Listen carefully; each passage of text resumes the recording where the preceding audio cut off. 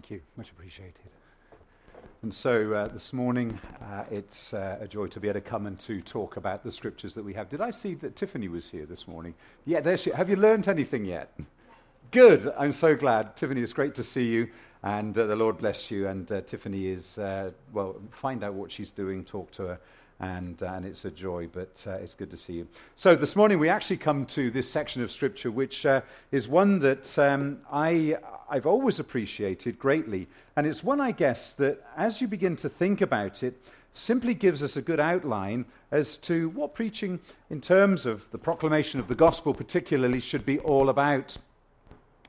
I asked if Brian would read the whole of the section of Scripture because during the course of the next few weeks, not next week, but after that, and then just having a break for Christmas, but we're going to look at the content of what is involved or what is contained here in the message, the sermon, which is the first sermon that was preached in the era of the church, and it is recorded for us here in Acts chapter 2. But I want to talk about the context of apostolic preaching. Now, I realize that as I prepared to come and to do this, I spoke to my wife about it, and this was something that she was not overly familiar with. And I've spoken to several of you, and if you are one of those people that I've spoken to and asked you the question, it's one of those things that I grew up with and had a clear understanding, at least I believed I did, as to what apostolic preaching was all about. But it strikes me that this is something which we don't perhaps talk about as often as we should do today. I think the problem is that the word apostolic has other meanings, or rather, it has meanings which have been generated by people who have, for example, used the name or the word apostolic in the name of their church and so on, and they've tended to look at the fact that there are apostles today who are being brought in, therefore there is a new apostolic ministry. And I'm really not talking about that at all. What I want to talk and share with you on this morning is what we have here as God's Word, particularly the 27 books of the New Testament. Because when we begin to refer to apostolic doctrine, apostolic teaching, apostolic preaching, we discover that this is what we are talking about. It's a sad situation that we have commented on previously of the fact that today, preaching is not held in perhaps the highest esteem as it should be. It's almost as if a pastor of a church has become some sort of MC, somebody who has come to simply bring all the different components of the service, perhaps on a Sunday morning together, rather than to come with the intent and the purpose of preaching. 2 weeks ago, you remember that we looked at the fact that preaching has got a bit of a bad press in some respects. Preaching is sometimes described as being the least effective way of explaining anything to anybody. And yet, it is preaching that we see very clearly that is spoken of in the Scriptures in terms of the proclamation of the gospel, for example. Yes, we live the Christian life. We are able to talk to people. We're able to share our love of the Lord Jesus, the testimony that we have, but also we discover that preaching does have a place. And if you look through the Scriptures, there are sermons after sermons. And of course, the one that we have had here this morning, which Brian has read to us, would have taken about 3 minutes. But of course, we recognize that contained within the original message that Peter had given, there was many other words that he testified and exhorted them, saying, "Be saved from this perverse generation." Now notice the emphasis in which there was a preparedness for Peter to stand up and say, be saved from this generation. And he exhorted them. In other words, he puts the effort into it. He wants people to understand that there needs to be an action that they take to be saved from this perverse generation. Now, we recognize, of course, that without the Holy Spirit, we're unable to understand the things of God.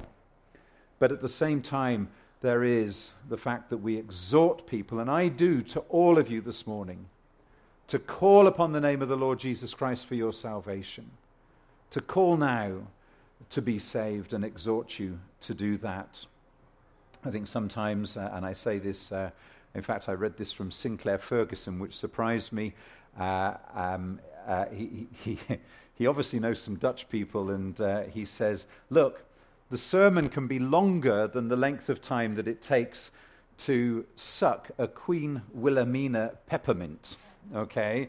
Now, for those of you from a Dutch background here, you'll know exactly what I'm talking about. And I thought it was quite funny that he had made that point in the book that I had read some of here. We're also reminded, of course, that the issues of listening to preaching is not something that is new. The Apostle Paul in 1 Corinthians 1 verse 21 said, "For since in the wisdom of God, the world through wisdom did not know God, it pleased God through the foolishness of the message preached to save those who believe." Now, I agree that preaching needs to be enthusiastic. I try to be enthusiastic each week, and it's a joy to be able to come and to talk about this subject this morning.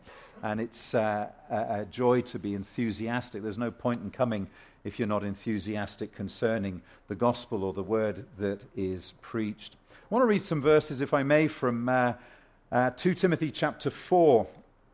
I'm just very conscious that time, as always, will be against us, but we'll see how we do. And I just felt that I needed to read these verses. So here in 2 Timothy chapter 4, there's some lovely verses which help us, particularly those of us who are called of the Lord to proclaim and to preach the gospel.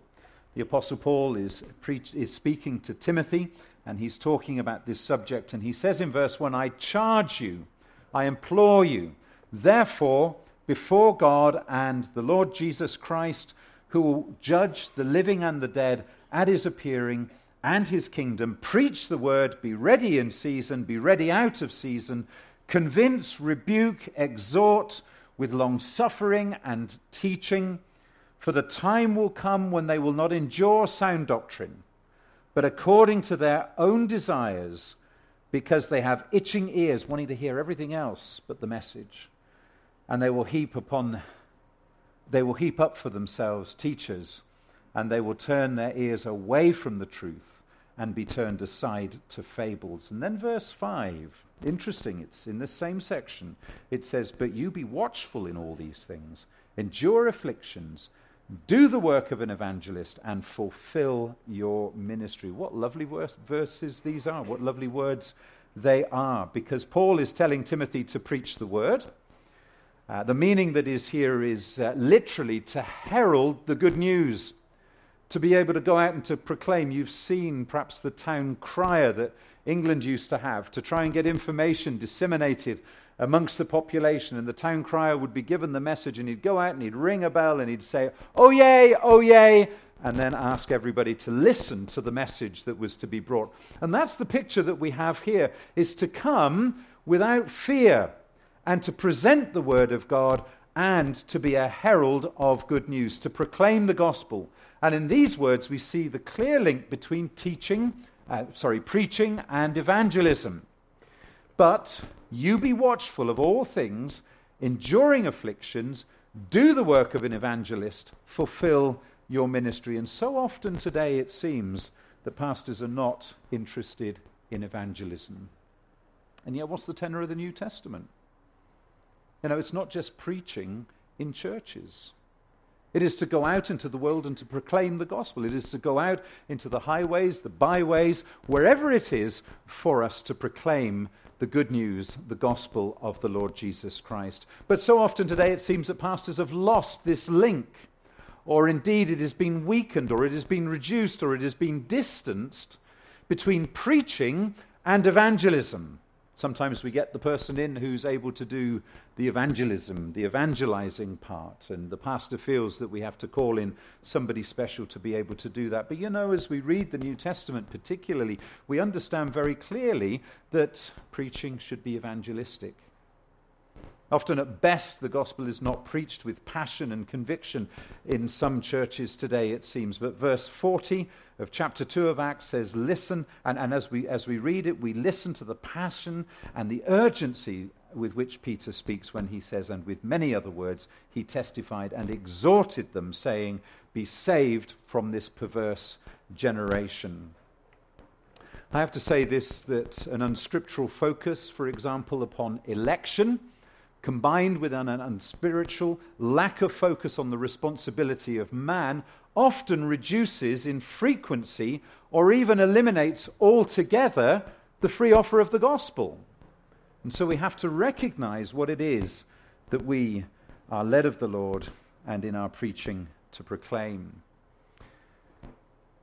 Our Lord spoke very clearly to Nicodemus, didn't he, in John 3, verses 14 and 15, about being lifted up and being offered. And Moses lifted up the serpent in the wilderness, we're told, even so must the Son of Man be lifted up, that whosoever believes in him shall not perish, but have everlasting life.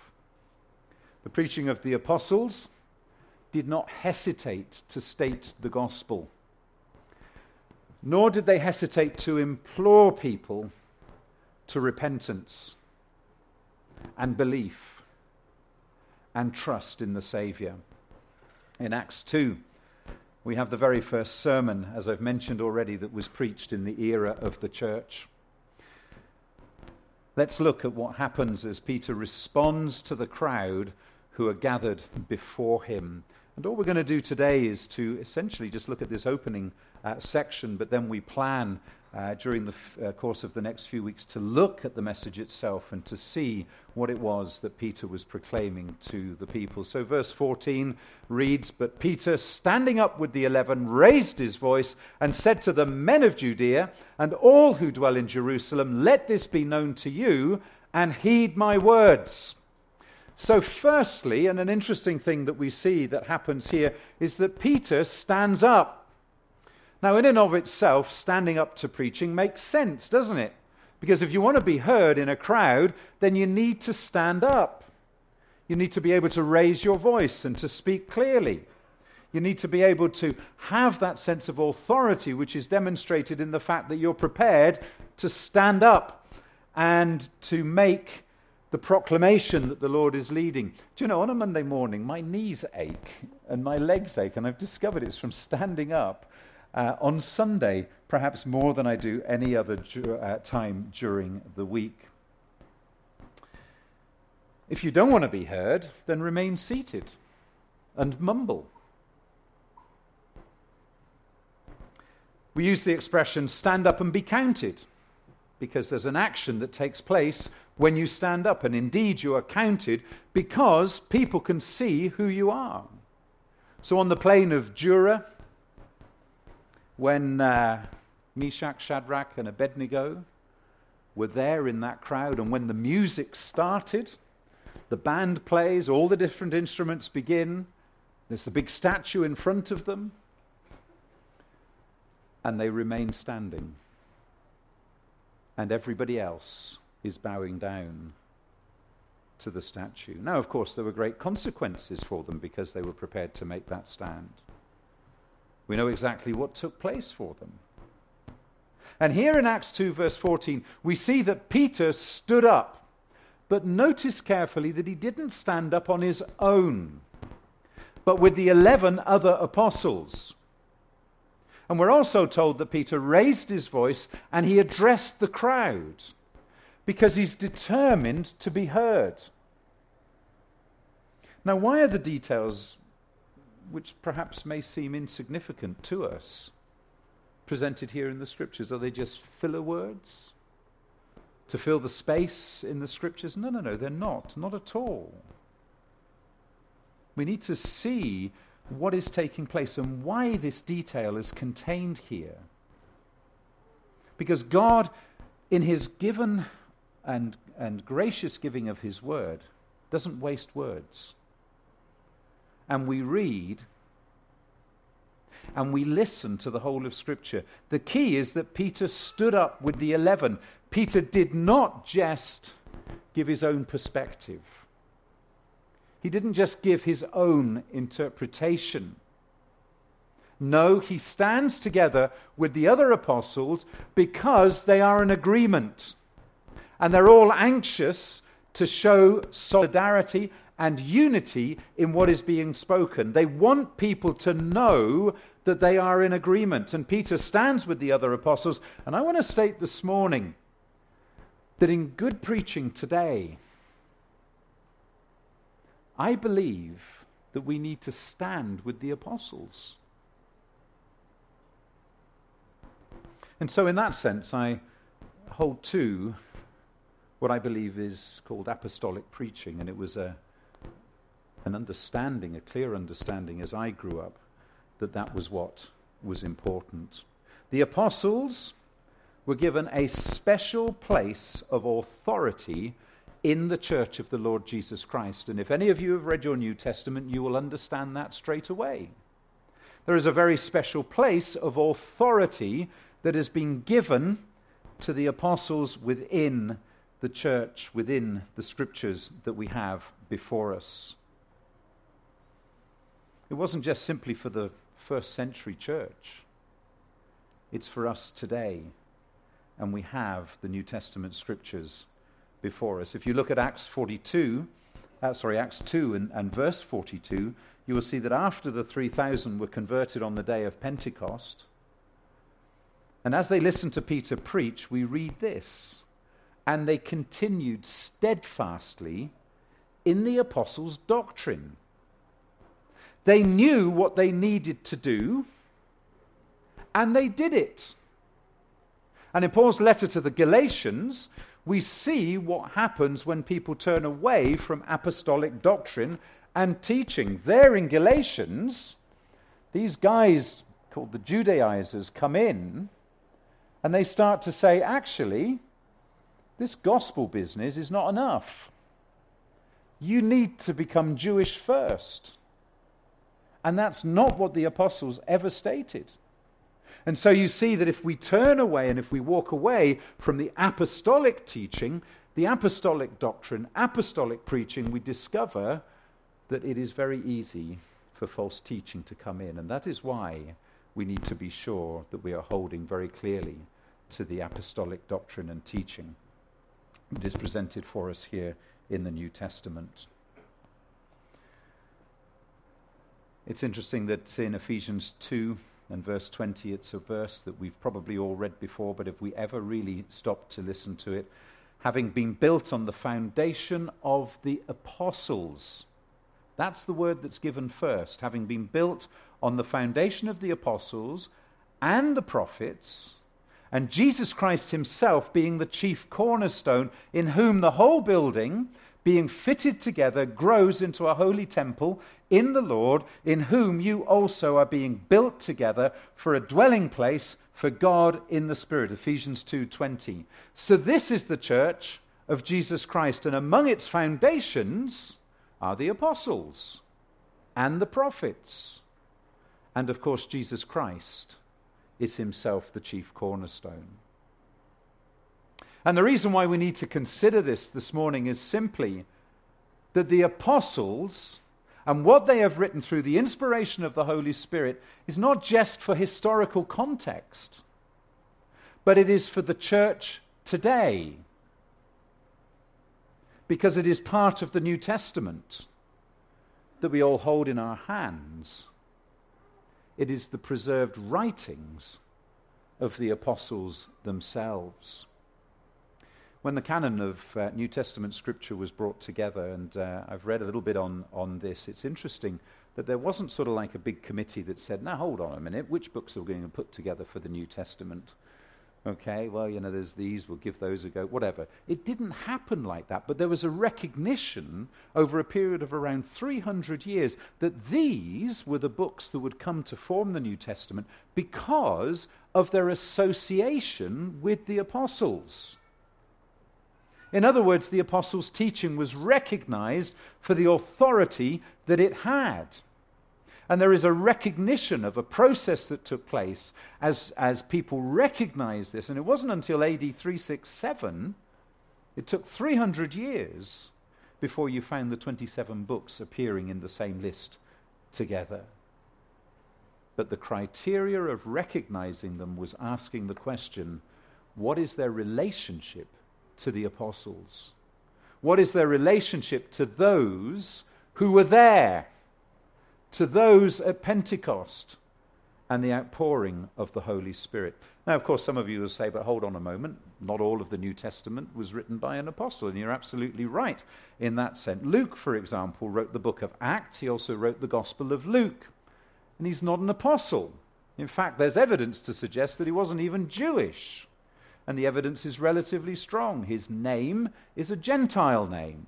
And if you turn to Colossians 4 and verse 11, the Apostle Paul goes through a list of names of people who were involved with him in the work and in his ministry for the Lord Jesus, and he only listed or included those who were Jewish.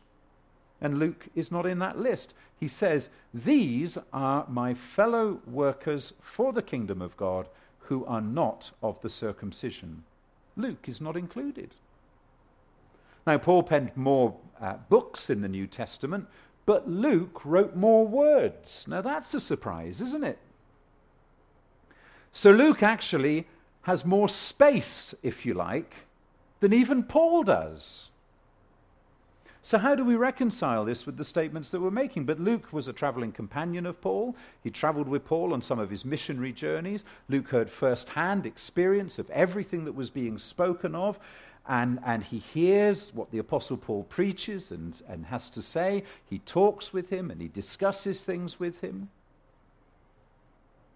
And then if you go to the beginning of Luke's gospel, he says that he has painstakingly researched all that he is going to present in his gospel. And of course, presumably, we would assume that he has spoken to the apostles and asked them questions. He has got details from them. And Luke is recognized that he carries apostolic insight and apostolic authority. Mark wasn't an apostle either. But he was a friend of Peter, and he became a companion of Paul. Mark was too young to be a disciple of Jesus, and therefore to be an apostle. But Mark, which is the oldest, the earliest of the Gospels, is understood quite reliably, as we look at church history, to be the Gospel from Peter's perspective. So again, we have the apostolic authority. James and John were not apostles, but they were both half-brothers of Jesus, and so they ran from the very beginning, and James became the leader of the church in Jerusalem within very, very early days, and he recognized, and both are recognized as being intimately connected both with our Lord Jesus himself and with the apostles. And of course, Matthew, John, Peter and Paul, the other writers of the New Testament, were apostles themselves. Now, we don't know who wrote the book of Hebrews, but it is recognized to carry apostolic insight and apostolic authority, because Christianity is the teaching of Jesus Christ preserved in the writings and ministry of the apostles. And that's why sometimes it's referred to as the apostolic faith. Can we all remember that line in the Nicene Creed? Do I have to remind you? We don't often read these things. We believe in one holy Catholic and apostolic church. But do we really? In an article in Time magazine, it was stated that evangelicalism is a 20th century phenomena. That's absolute rubbish. Okay? Absolute rubbish. The measure to which evangelicalism is consistent with the apostolic New Testament shows that it is not a 20th century phenomenon. It didn't start in the last century. It may have flourished in some areas, but it didn't start then. It didn't begin with the ministry of John Wesley, even though we like singing John Wesley and Charles Wesley hymns, but it didn't begin then. It didn't begin with Jonathan Edwards. And it didn't begin with the Reformation in the 16th century with John Calvin. It goes right back to the early scriptures and the historic message that originated in our Lord Jesus, which was communicated through the apostles and is preserved for us in the Word of God. And therefore, preaching is the unfolding of the apostolic message. And every preacher needs to ask this question when he stands up to preach: am I standing on the foundation of the apostles, just as Peter did here in Acts chapter 2 and many other places. And by the way, this is why we encourage you to bring your Bibles to church, to make sure that what is being spoken of is the Word of God. You could say that perhaps Billy Graham was one of the greatest apostolic preachers, certainly in the last 100 years. I give an example, and it's one that's quite personal in a sense, because my father was brought to faith through Billy Graham. I know there are many people that can be somewhat critical, perhaps of the style, and yet I would suggest to you that when you look at Acts 2, Billy Graham contained many of the absolute characteristics of apostolic preaching that are contained here, complete with a challenge to people as to where they stand, exhorting people as to where they stand. But back in England, in 1954, which was the year my father came to faith, when Billy Graham was preaching for 12 weeks in a row. And the impact of his preaching on Britain was great. And my father was one of those people who came to faith during that time, just as Charles Price was. And it's fascinating to talk to Charles over that. And it reminded me of so many things that my father had said.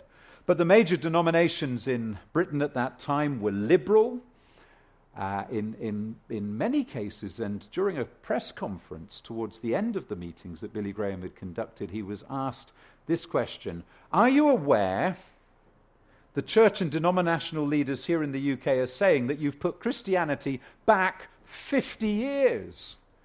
To which Billy Graham replies and says, well, if it's only 50 years, I'm really sorry because I've failed. I wanted to put it back 2,000 years, because that is the apostolic preaching that we need to see.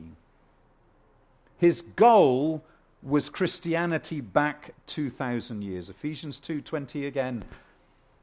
Having been built on the foundation of the apostles and the prophets, Jesus Christ himself being the chief cornerstone. So we have to go back to the original words spoken by the apostles. And sadly, there is a great deal of preaching today that simply does not stand up with the apostles' teaching. It is contrary to the apostles' preaching and indeed teaching. I was reading an account of a church that has got itself really well organized, obviously better than us here.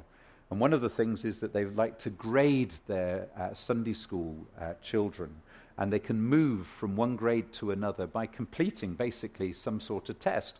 And I forget which grade it was to move from, but from one of them to move to the next grade, they had to heal somebody, okay? Now, when I listened and was reading this, I was thinking to myself, hold on a minute, this is fascinating stuff. It claimed to be apostolic in its teaching as a church. And so that's why I realize that there are problems today, because sometimes these words are associated with teaching and preaching which is absolutely not apostolic. And so we discover these things set in. But what is the theme of the Bible? What is it? The theme of the Bible is absolutely salvation, the message of salvation. If you start off in Genesis 3 verse 15, where we have what is described as the proto-evangelium, which is the verse, he shall bruise your head and you shall bruise his heel. It's the first place of the gospel being presented. So right back at the beginning of Scripture, and then we go to the very end, Revelation 22 verse 17, almost the last words that are spoken, and we read this: the Spirit and the bride say, come. And let the one who hears come. And let the one who is thirsty come. And let the one who wishes take the free gift of the water of life. Is there any part of that you don't understand? This is the tenor of Scripture. This is the theme of Scripture. But listening to some preaching today, you'd be hard-pressed to work that out. The message of Scripture is salvation. Salvation from unrighteousness to righteousness. That's the theme of the book of Romans. It's salvation from condemnation to justification. It's salvation from spiritual death to spiritual life. It's salvation from guilt to cleansing. It's salvation from hell to heaven. These are all aspects of what salvation is, and the theme of the whole of Scripture essentially is reconciliation to God. And all these things are consequences of that. and to preach that is to stand up with the apostles, not just the reformers of the 1500s, but to stand with the apostles and to proclaim the gospel. But when our preaching gives the impression that salvation is, for example, from sickness to health, or from poverty to prosperity, or from oppression to liberation, then we're not standing on the foundation of the apostles. Why? Because that was not their message. Now, of course, this is not to say that God does not heal. God does heal. But it's not the primary message that the apostles preached. The apostles didn't hold healing campaigns. It may be that people prosper as they live their lives under the authority of the Lord Jesus Christ. And when you think about it, inevitably that's the case. The drunk stops drinking. The gambler stops gambling. The person who spends all their money on pleasure decides, because the Holy Spirit is working within them, that that's not the way to live. And somebody said to me, why are Christians all middle class? Well, inevitably, because we can't help but be careful.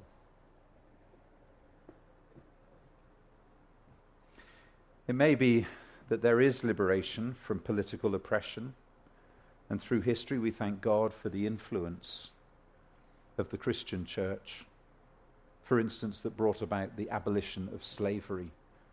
What an appalling blight that was. And we thank God for those consequences of the gospel. But to stand up with the apostles is to declare the message that human beings can be reconciled to God. And I say this reverently, the rest is detail. And so the question we must always ask when listening to preaching is simply this: is this what the apostles would have preached? Is this what the apostles would have preached? Sometimes you hear pastors say and make a statement, and then they say, and Scripture backs me up here. Well, that's not the way we handle Scripture.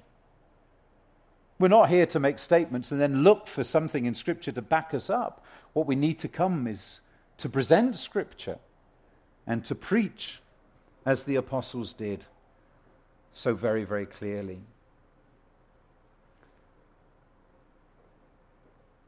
For example, people will say all sorts of things and try and get Scripture to back them up. I was staggered by meeting a Catholic person recently who just said to me it was just so important that the bread and the wine actually turn into the body and the blood of Christ as you take communion.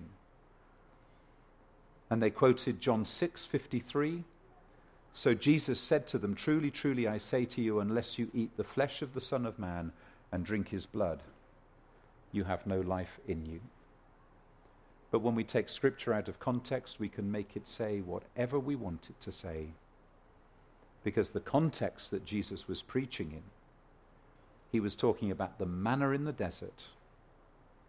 And our Lord makes the point and says, "I am the bread of life."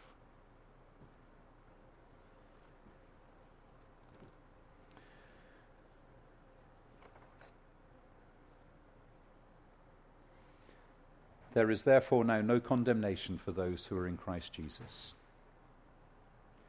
This verse means a great deal to me, and I know it's meant a great deal to people who have come into this tent, because it is the word that gives us the encouragement. It is the apostolic word that has been spoken of by the Apostle Paul. It is the declaration that we have. There is therefore now no condemnation for those who are in Christ. Friends, are you in Christ? Have you come to faith in the Saviour? J.I. Packer, had made this statement concerning the Apostle Paul's preaching. He said, Paul, in his own estimation, was not a philosopher, not a moralist, not one of the world's wise men, but simply Christ's herald. His master had given him a message to proclaim, and Paul's whole business was to deliver that message with exact and studious faithfulness, adding nothing, altering nothing, and omitting nothing. He was to deliver it not as another of people's bright ideas, but as a word from God, spoken in Christ's name, carrying Christ's authority, and authenticated in the hearers by the convicting Holy Spirit. And if Paul made sure that he added nothing, he altered nothing, he omitted nothing, then so must we as we preach the apostolic message. And so, our first point before we look at this going forward is absolutely, what is it that we're preaching? We must ensure that it is the truth. And as we preach and as we stand on the message that has been brought through the Holy Spirit by the apostles, we thank God for the truth that is ours. Lastly, one quote from a man by the name of C.H. Dodd. He was a professor in the 1930s of divinity at Cambridge University. And he wrote a book entitled The Apostolic Doctrine and Its Developments. And he identifies in his book what he calls the kerygma, which is the Greek word meaning preaching taken from the New Testament. And he contrasts the kerygma, preaching, with the word didaskain, which is the Greek word for teaching. And he points out how important kerygma is. There is preaching and there is teaching. Now, in the scriptures, both words are used at different times. And his conclusion from examining the preaching that is contained in the New Testament of the early church was that the kerygma is the proclamation of facts concerning the life, death, resurrection, and lordship of Jesus Christ, the gift of the Holy Spirit, and the consummation of this age with the return of Christ. This is the message of the New Testament. That is the message contained in the preaching that we have, says C.H. Dodd, followed by a call to repentance. And this is what preaching should be about today. Preaching is summed up in one word: Christ. Christ. That's it. So we look forward as we begin to actually look at the message itself. But don't be tempted to preach anything else than Jesus Christ. And talk about his life. Talk about his death. Talk about his resurrection. Talk about the Holy Spirit. Talk about the fact he's returning. And encourage people, exhort people